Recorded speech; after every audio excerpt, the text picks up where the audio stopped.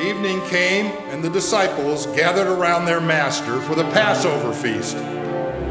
While they were eating, Jesus made a startling revelation. I tell you the truth, one of you will betray me, one who is eating with me. Each of them began to look at each other, and then, within their own hearts, the shadow of betrayal swept through the room. Were they capable of such a thing?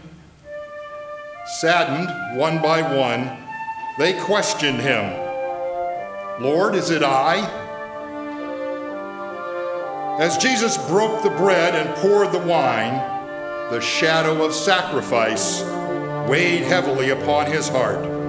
He told them, "This is my body broken for you, and this is my blood spilled for you, for your sins. Eat, drink, and remember."